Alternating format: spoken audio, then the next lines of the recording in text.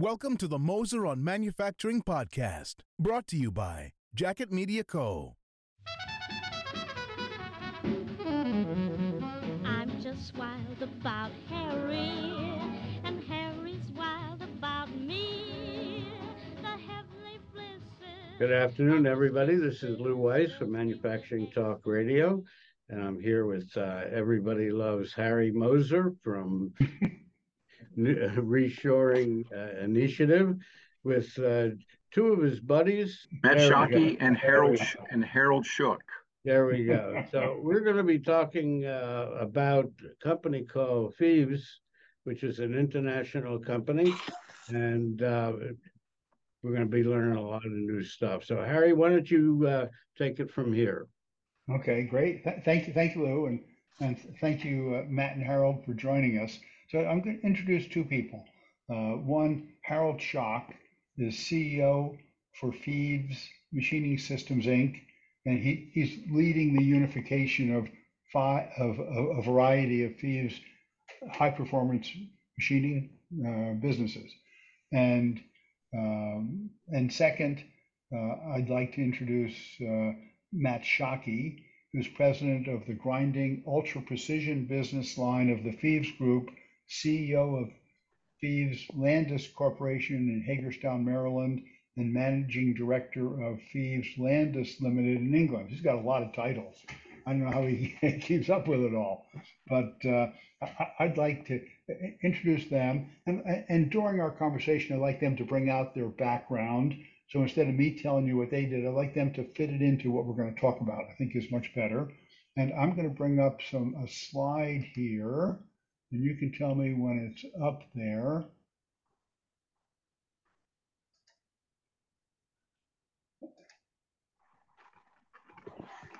Okay. So how's that? Can you all see it? Beautiful. Okay. So how about Harold? Can you tell us about the company? I'll be happy to. Thank you, Harry, and thank you, Lou, for giving Matt and I the opportunity to share with your audience and many of our customers the history of Fives and how we came to to acquire all of these marquee brand companies. So Fives is an organization that was founded in 1812 in France, and as a manufacturer of steam locomotives in the 19th century, Fives has become today a global leader in the field of industrial engineering, specializing in manufacturing premier metal cutting and grinding machine tools. And as part of the HPM business unit, we're the largest machine tool rebuilder and retrofitter in the U.S., and we have a very strong service team that supports our customers in North America and around the globe. These products are serviced, and the products and services are strengthened by our automation and digital solutions division.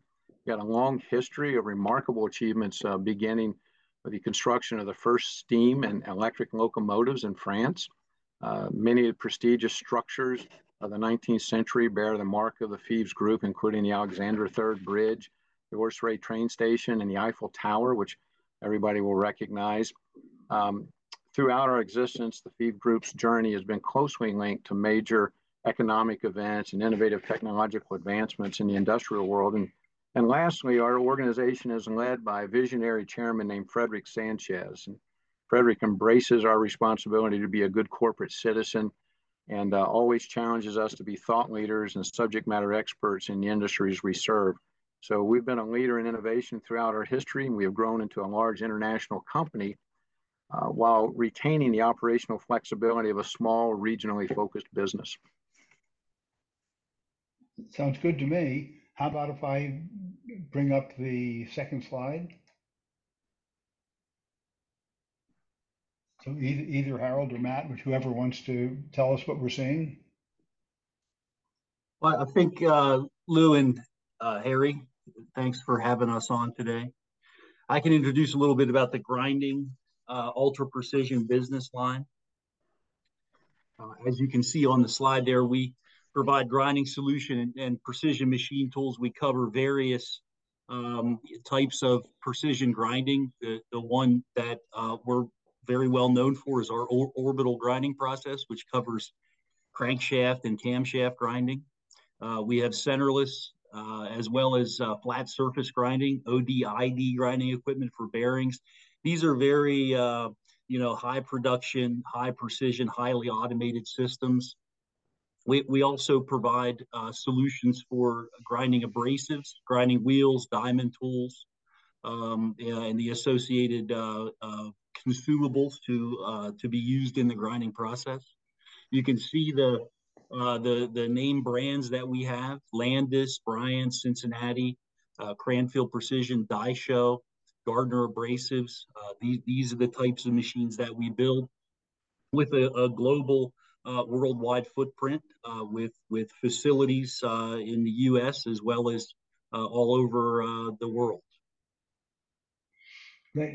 Any comments on the other three topics shown there? Yeah, I'll take that. So the material removal would include the Cincinnati brand, the Giddings and Lewis brand, the Warner and Swayze, Heald, and GA Gray. And at one time, we were the largest machine tool builder in the world. By entering the 1930s, Cincinnati was the largest machine tool builder in the world.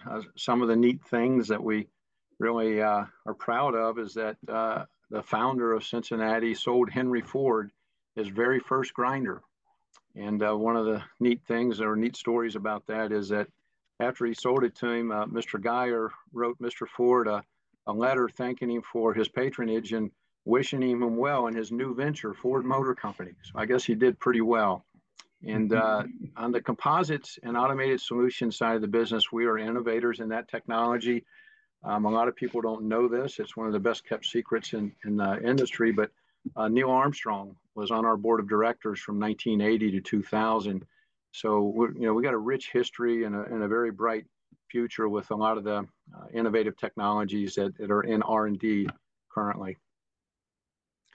Harry, and one of the key differentiators here of this whole group is this services right on the left there, where we provide all the services, field service, retools, rebuilds, recontrolling for the metal removal, composites, and all the grinding line.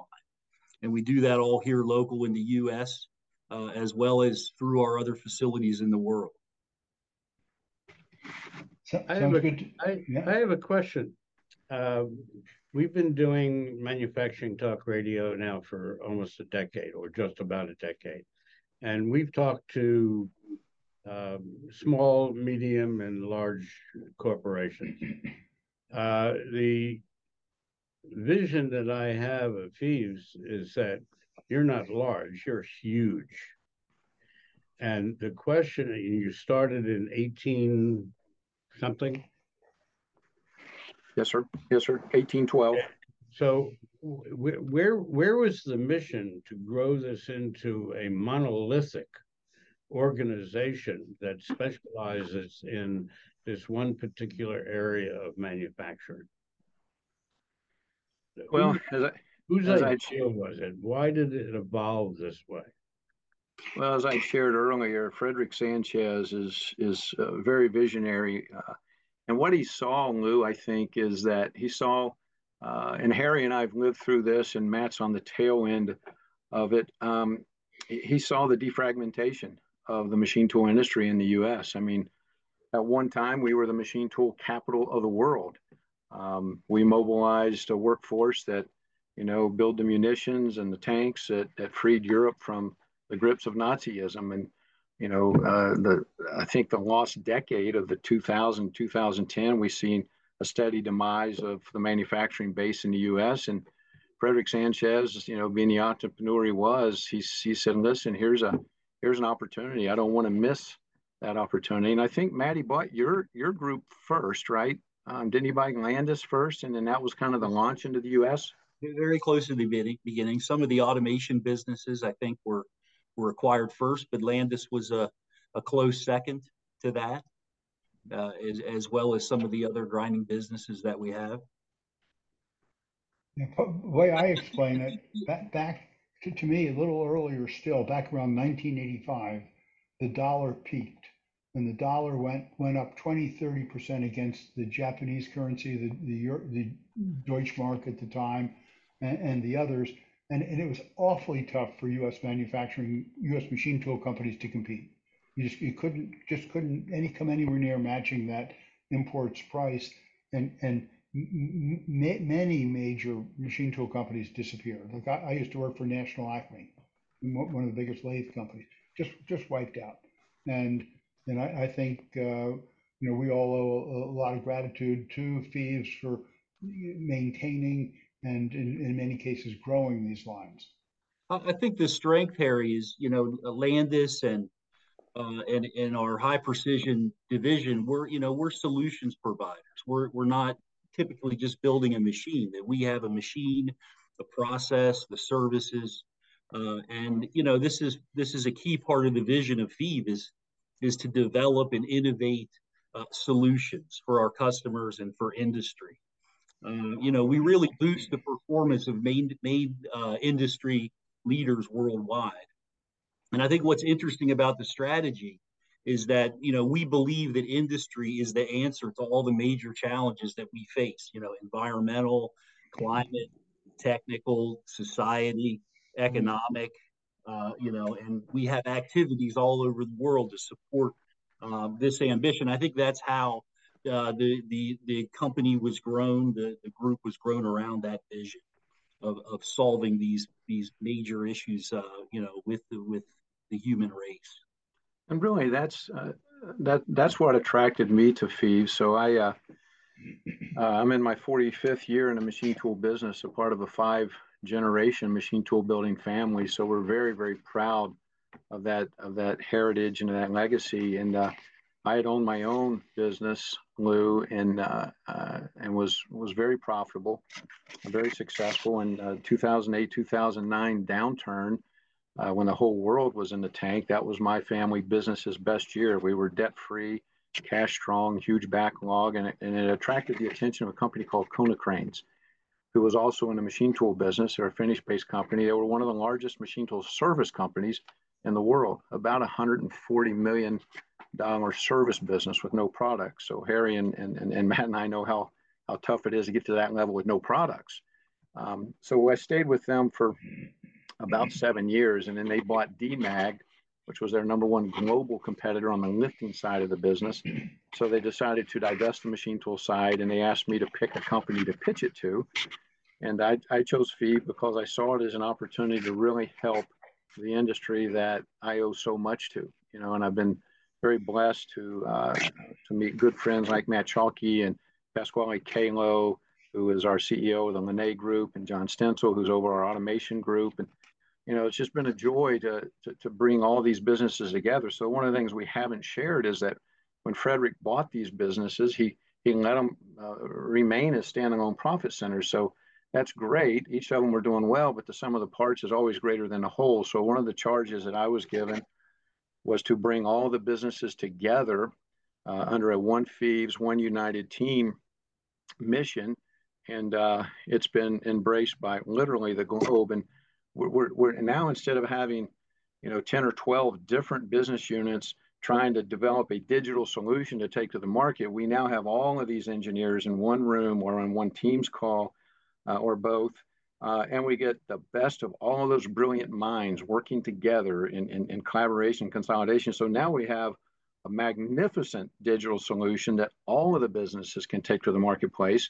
And then because of the economy of scale, we can drive that cost down so the end consumer or our customers are the beneficiaries. Over the last couple of years, the COVID years, the tariff years, all of these challenges that have affected manufacturing, particularly here in the United States and also in Europe, many companies have found that they had record years in 2021, 22, and 23. And so I asked the question, how did that evolve? You've been in business 100 years. You've gone through all the challenges and all of the hardships, particularly in melding all of your entities into one group.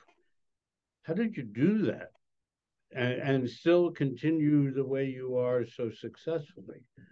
And we are still in a time warp era where we still have problems and challenges.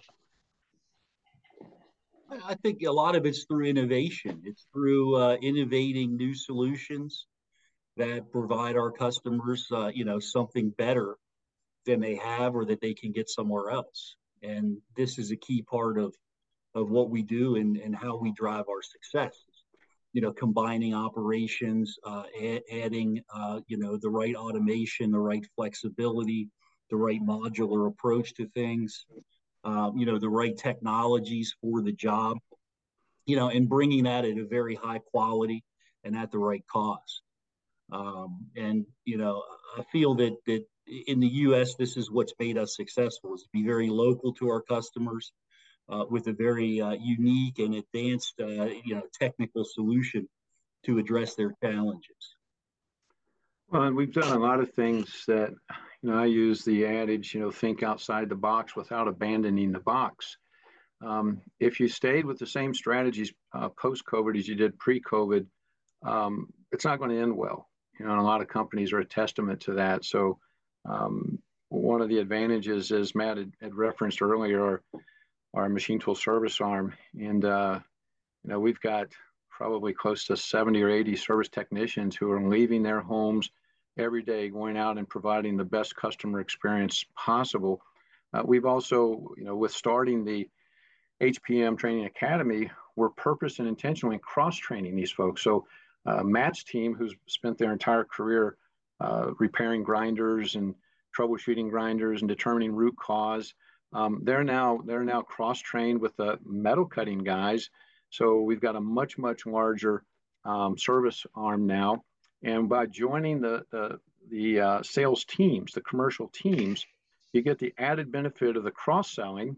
Because in years past, our grinding sales team was walking by metal cutting opportunities that they could have been driving to one of their sister companies. And our metal cutting team was walking by grinding opportunities that, they could have helped promote, Matt's team. And in our strategic partners, as a small family business owner, I always hated transactional relationships. I need a cup of coffee. I give you $1 for that cup of coffee. I don't see you again until I need another cup of coffee. Well, we've launched what we call the FEEV Strategic Partnership Alliance, where we brought what traditionally was called suppliers into a strategic partnership alliance where we're sharing inventories with each other. They're one of our strategic partners, and they're huge partners. Many of them are MROs for major corporations. So they're carrying an inventory, but if we get visibility of that inventory, they have visibility of our inventory, the probability is much higher that they'll be able to take care of their customers' challenges. So we're not, and we also have what we call ISPs, independent service providers, where we actually will partner with other small machine tool service businesses to make sure that we're able to keep our promise. It's a different world, so it requires a different go-to-market strategy altogether. And many of these big companies are opposed to that because it's just outside of their comfort zone. One of the, probably the major problem for all of our companies is the skilled workforce availability. It's never been easy in manufacturing for the last 20, 30 years, but it's gotten worse now. And so I'm wondering, just what have you, first tell us about your individual backgrounds, how you started out and how you got into manufacturing, apprenticeships, things like that. Well, Harry, I started out as an intern when I was in university for engineering, and I did that internship at Landis. It was the company in my local town. And for a few years while I was in university during the summer, I worked at Landis, and really got familiar with the product, with what they were doing there, and decided to spend my life in grinding from that experience. So I think I'm very supportive of trying to inspire and capture the younger generation at that point in their in their career or their education, to bring them in early and really get them involved in hands-on what's happening with the industry, what's happening with the machines, and getting involved with the team and really learning the basics of what a manufacturing company does. And I've seen many others. I'm sure Harold has a very similar experience with how he got involved in manufacturing and why he spent his entire life in that industry. How Harold? much of the new world as it is affects your entire group of 8, 9, 10 companies in relation to the new technologies, the AI, the 3D printing, and ASI, which is the new version of AI, and all the rest of them? How are they impacting your group, and does it impact you as a group of companies or individually by different companies? Well, they benefit us, Lou. It's a real benefit. FEVE has a metal additive manufacturing activity. We design and manufacture metal 3D printers. We use that technology in a lot of the designs that we have. We have 3D printers at Landis that we use to do prototyping, and so even some of our production components are 3D printed now. So I think that certainly then on the digital side, moving into all the software and the digital solutions, and providing that level of digital solution is a real benefit. We're looking at machine learning, AI, big data.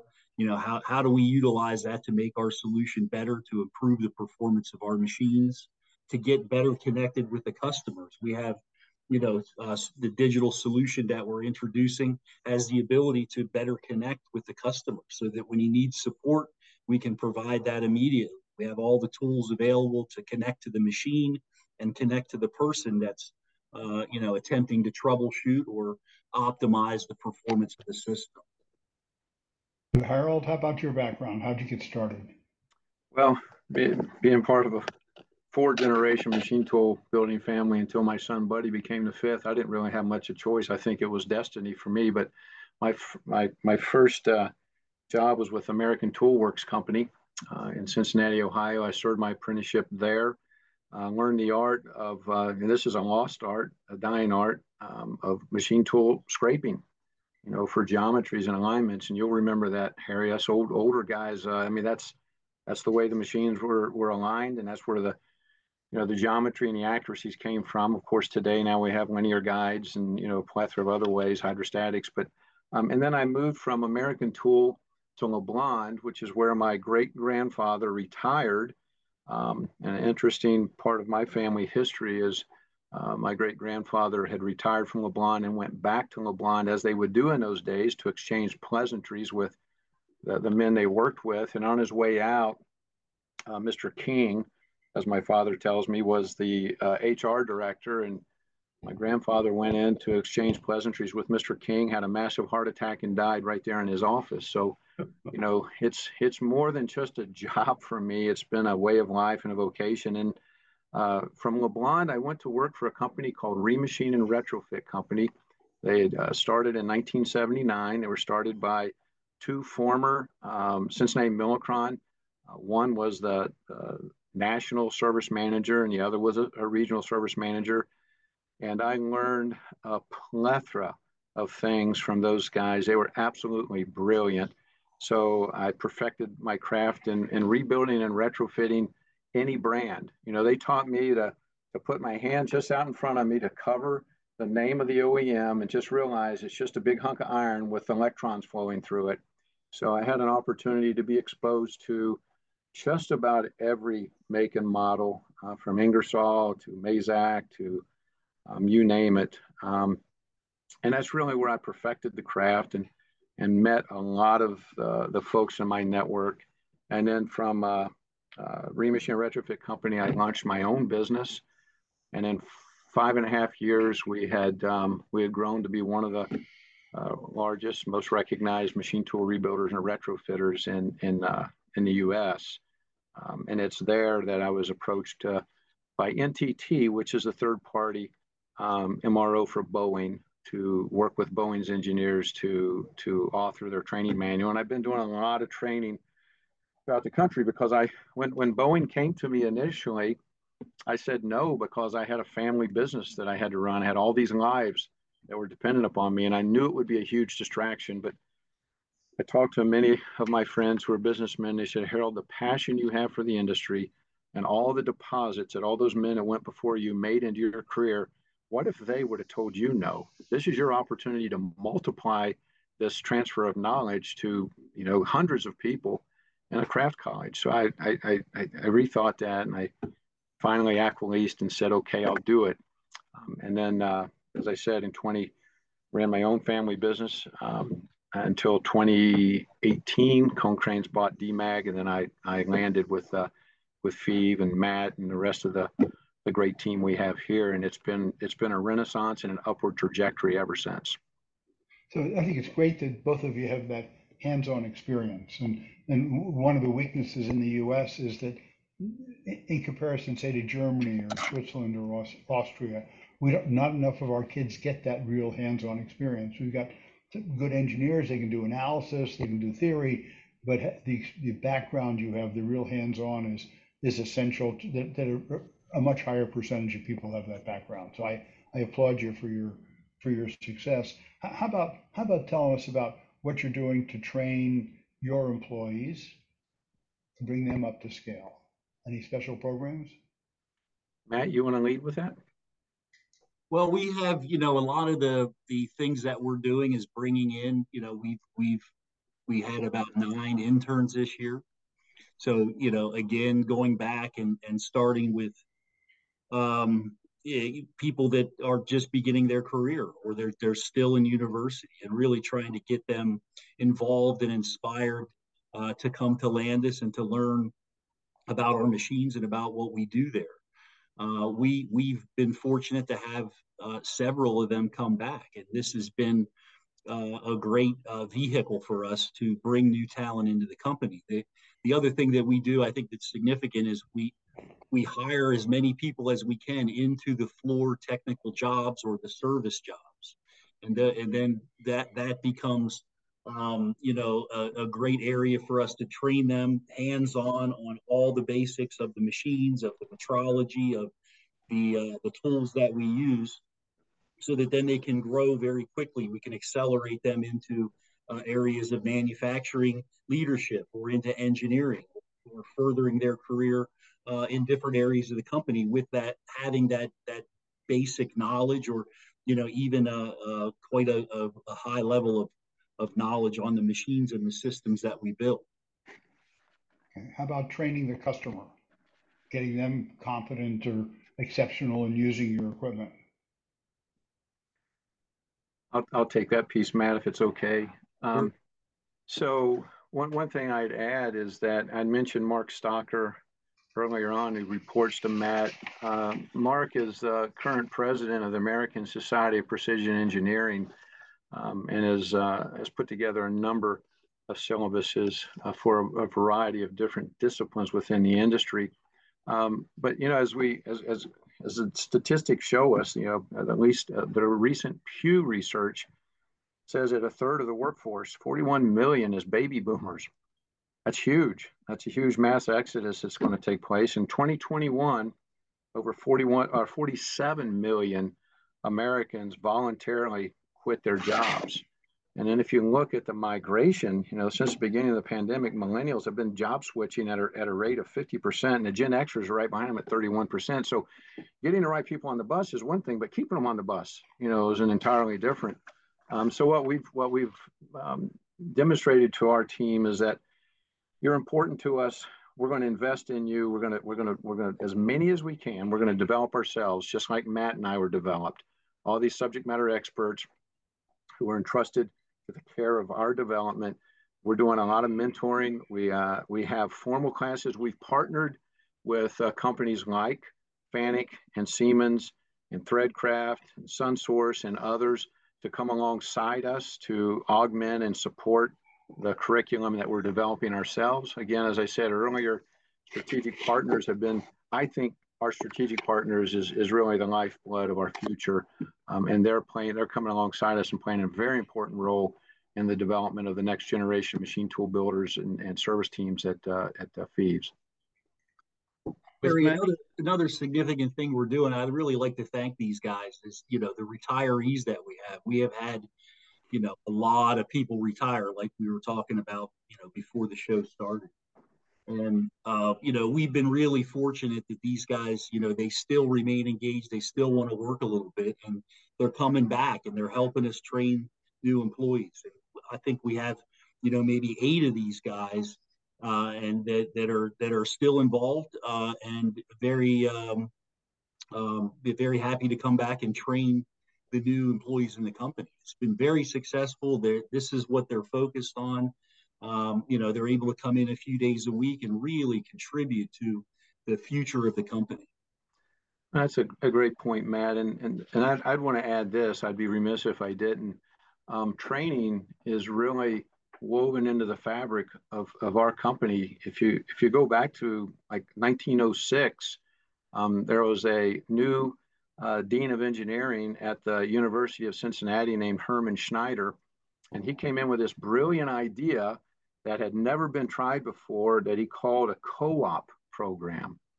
And there were 9 members of the board of directors at the University of Cincinnati in 1906. One of them happened to be a gentleman by the name of Frederick A. Geyer, the founder of Cincinnati Milling Machine Company.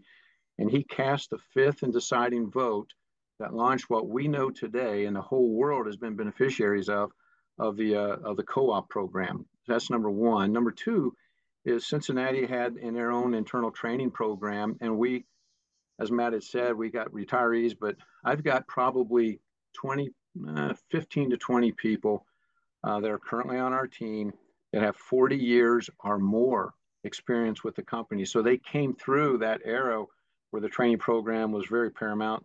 We had what we call the 8,000 hour training program. And that's what we would put all of our technicians through. Now, the 8,000 hour was by selection. You had the precursor was the 2,000 hour. But those who went through the 8,000, those were truly the cream of the crop. So we still have a remnant, at Matt's companies and the businesses that are under my leadership, who understood the roadmap to becoming, the top machine tool builder in the world. So we're using their expertise to migrate that knowledge transfer over to this current generation of worker. Just to put my 2 cents into this, and we've been talking about this for a number of years now, and that is that by 2030, I believe the number is that we're going to be short 4 million workers in manufacturing. I think that's the correct number. Or there. So the point is today that parents and schools are still looking to promote kids to go to college. When particularly the parents, they want to send little Johnny Jones to college, and maybe he'll graduate, maybe 60% of the time he won't, and have a $200,000 debt. But there's also this other side where if we had a satisfactory immigration program in this country, we could do a lot better by bringing qualified people into this country, either young ones. I mean, in Germany, they have a whole educational system that teaches the arts and the crafts. And they're doing that, and they've been doing that they invented that. So if we had a qualified immigration program to look to bring people in, we might not be in this spot of, trying to do a crash course on training and this and that, and not have enough people within the next 3-4 years to carry on our manufacturing needs and requirements. That's why I've been such a big fan of Harry Moser. And I'm not saying that for platitudes. I mean, when Harry started what he was doing, and I think what was around 2010, somewhere thereabouts, there was no voice. There was no voice in Washington. I mean, the politicians had abandoned us, and unfortunately, some executives with corporations didn't. They weren't as long sighted as they should have been when they started moving a lot of these manufacturing jobs offshore, and they put us at a tremendous risk. Well, thank God Harry and there's others alongside Harry and Matt and I are silent voices in that movement. But I mean, we're going to reshore 400,000 manufacturing jobs this year alone, and I mean that's wonderful. The elephant in the room is the capacity. Okay, let's bring all those jobs back, but how are we going to man up and make the deliverables? So I think we have a movement started. I think we see this president, and I try to be apolitical because I'm not a politician. I'm for the guy that's going to make the best decisions for the livelihoods of all the aggregate families in the United States. But I do think that the previous administration did some things. Harry worked with them. This administration is doing some things to help us, Lou. But it's going to start at the grassroots level. I go to these local tech schools and I talk. I invest my time and I share with them. And when you share a story, every young man, they're just like us. We all love good stories. We love hearing about the history of our company or our family or what have you. And I went over to Gateway middle of last year and just to talk to them about our organization and the history. And they don't teach them this in school. They don't teach them how satisfying that it can be to manufacture things with your hands. And when I shared with them that during World War II, Cincinnati Milling Machine Company produced a machine tool every 17 minutes, 24 hours a day, 7 days a week, 365 days a year to help win the war in Europe. And when I tell them that we machined all, not most, all of the large gun barrels in the naval fleet, they're astonished by this. And when you tell them Bethlehem Steel was the largest shipbuilder in the world, incorporated in 1857 in our great country, dismantled our federal bankruptcy courts in 2003, 163 acres long along the Lehigh River. Eugene Grace, their chairman, went to President Roosevelt and said, "Mr. President, the employees of Bethlehem Steel is going to provide a ship a day to help in the war effort." And they did it, 1,122 vessels. These kids are like drawn to those stories. So we got to share this with them. We got to link that past to today and what the future projections can be if they'll come alongside us and help us get there. And they're really enthralled by that. They really are. I don't know if you're experiencing that or not, but these young people today are no different than we were. They just got to get the right message from the right messenger, and they have to believe it, and then they'll mobilize behind us. I agree with you 110% on that. Yeah. How about, we mentioned reshoring there, and obviously that's one reason I'm here. How about talking to us about what you've been doing for the supply chain, either in the company or with your customers? I think this is pretty interesting, guys. What's happening in the U.S. right now is, obviously a huge amount of investment in the electrification, of the auto industry. And so where we're finding ourselves in the grinding industry is having to support both the requirements of the internal combustion engine components, which you can see at the bottom, crankshaft, camshafts, connecting rods, lifters, piston rings, all of these components within an internal combustion engine need a precision grind operation. And then on the other hand, we're now having to design new equipment for the industry to support the EV components, which you can see is gears and G rotors and other types of electric motor shafts and pinions. So this is a very interesting time for us. And back to Lou's question about some of the growth that we've seen, some of the the situation that we have with some of the historic backlogs that we're currently experiencing as a result of supporting both of these technologies, right? And on the internal combustion engine side, a lot of that is on the support side. There's a lot of retooling, recontrolling, modernization of existing equipment to support what's happening in the internal combustion engine side of the industry. And then on the electric side, it's really all new equipment. It's highly flexible, highly automated, precision equipment to grind these types of components. That's great. So you're right there on the forefront. I'm glad it's working. How about automation? Automation's awfully important for our wages are higher than in places like China, and so to bring the work back, automation is essential to get our costs competitive. Absolutely right. When you look at the slide and the system that we have here for the electric vehicle shaft production, you'll see that this is a fully automated system. There's robots that load and unload the parts into the system with a gantry loader that takes it. And this is a completely flexible system that runs 24 hours a day, 7 days a week, fully automated.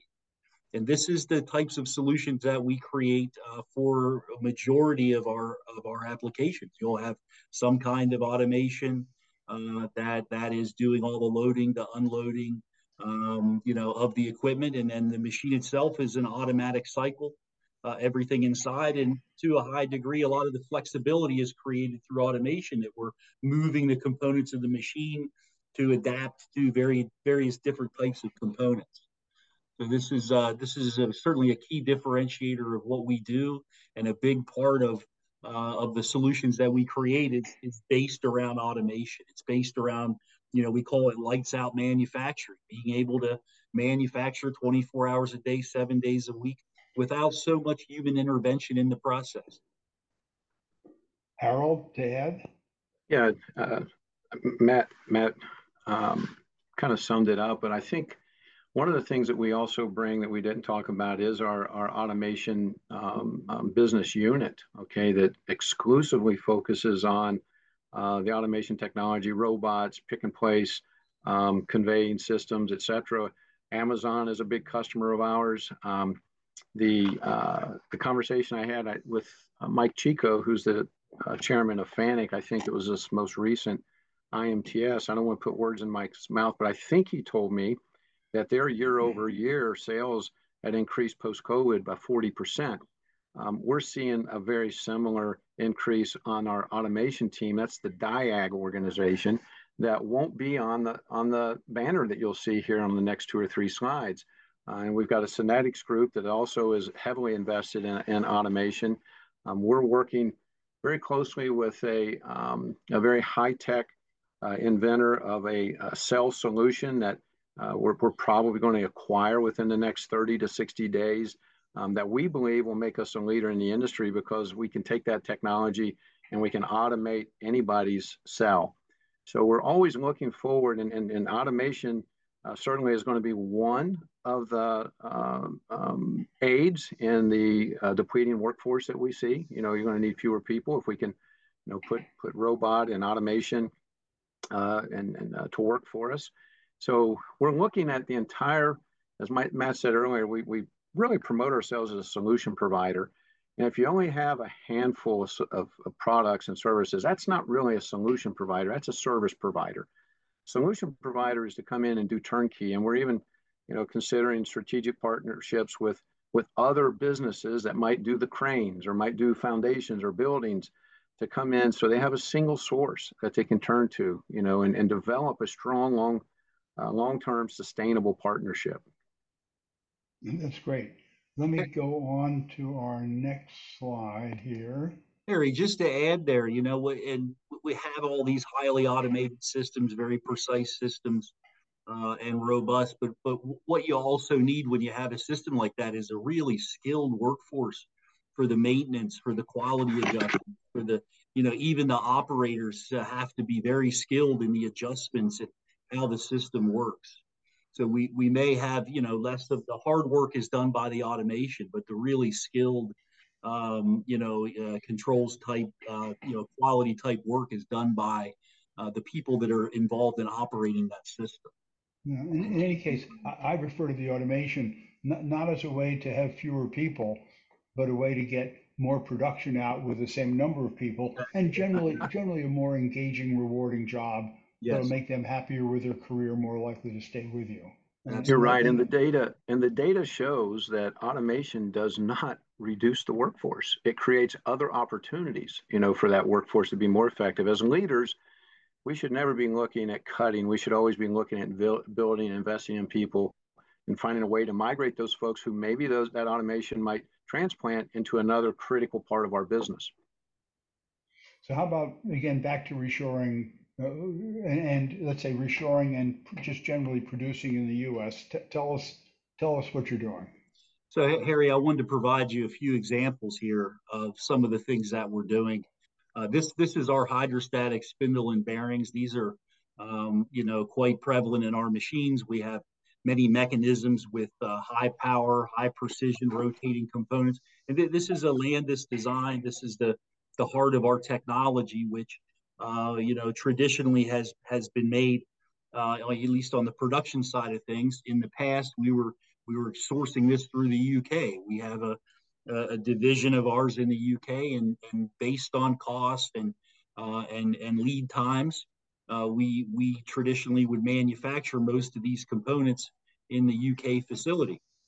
But since the pandemic and the rising costs and the issues with the supply chains, we've reshored a significant amount of this production back to our operation in Hagerstown.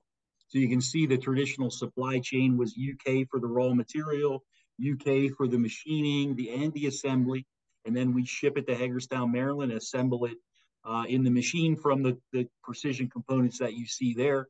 Now in the new post-pandemic world, we obtain the raw material here in the U.S., and then we do the machining, the grinding, and the precision assembly also in the Hagerstown factory. Well, because you've reshored something made out of metal, you can apply for the National Metalworking Reshoring Award, which will be the winner for 2024 will be announced at IMTS 2024. So I'd love to have you apply for that. Okay. Thanks, Harry. Yeah. I think the next one, if you bring up the next slide, this one's really interesting because this also shows the collaboration that we have within the FIV high precision team. So this is a very large base. This is quite an interesting application. This is for say large locomotives or power generation equipment. This is a very large crankshaft that you see there. The one that this machine is designed for is around 17 feet long. And the 30-ton machine base here, traditionally we'd go to China for this raw casting. We'd ship that. This thing would go around the world. We'd ship it to the UK for machining, and then it would come the whole way to Hagerstown for assembly. Now, with the issues with cost and with the supply chain, especially the logistics side of that equation, we've reshored this machine base back to the US. So the raw casting comes from Pennsylvania. You can see at the bottom, there's a few pictures of this thing going through the process. This has just occurred within the last few months. We take a truck and we ship this to Harold's team up at Thieves G&L in Wisconsin, and they do all the machining on that. You can see the picture on the right. That's the base on the Giddings and Lewis machine in Fond du Lac, Wisconsin. And then this thing comes back to Landis in Maryland, where we do the final assembly. So these are some of the examples of the things we're working on with reshoring.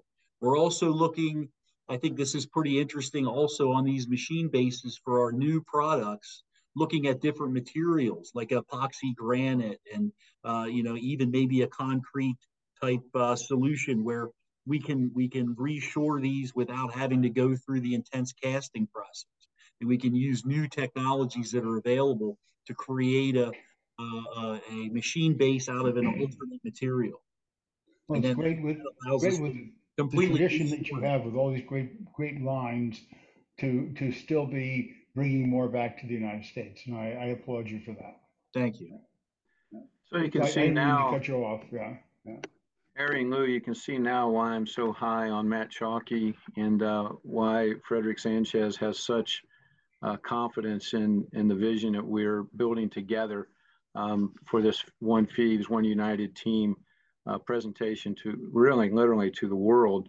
And I also hats off to Matt. He's leading the charge in our FIVS family of businesses to reshore these machines. And reshore these components, I should say. And he and I are working in concert together with our teams, as he said earlier, some composite opportunities for maybe even on the GNL side. But his team is, especially that team in Cranfield. Why don't you tell them a little bit about that, Matt? What we're doing to look at innovation in the future, with Stalker and Fletcher and all of those guys, just kind of give them a peek behind the curtain to what we do when we start looking at, what's driving the future, in the marketplace. Well, what we're doing, Harold, thank you, is a significant investment in innovation. And we have a team in Cranfield, we call this like our skunk works, where this is a dedicated team, a dedicated facility that is used for the innovation of our systems, of softwares, of our technologies. And the technology that you see on the screen here was all born out of Cranfield. The hydrostatic technology, the controls, the spindles that we use to grind these, very large crankshafts to a very high degree of precision. A lot of the metrology systems, all this works together, and it comes out of this team that we have at Cranfield Precision, again, dedicated to the task of innovating for our grinding group. And the challenges that we face is really what's happening with, the electrification of the automotive industry. And that's happening, very quickly in Europe and in China. The U.S., we still have a bit of a different strategy, but that transition is occurring, as very, very quickly.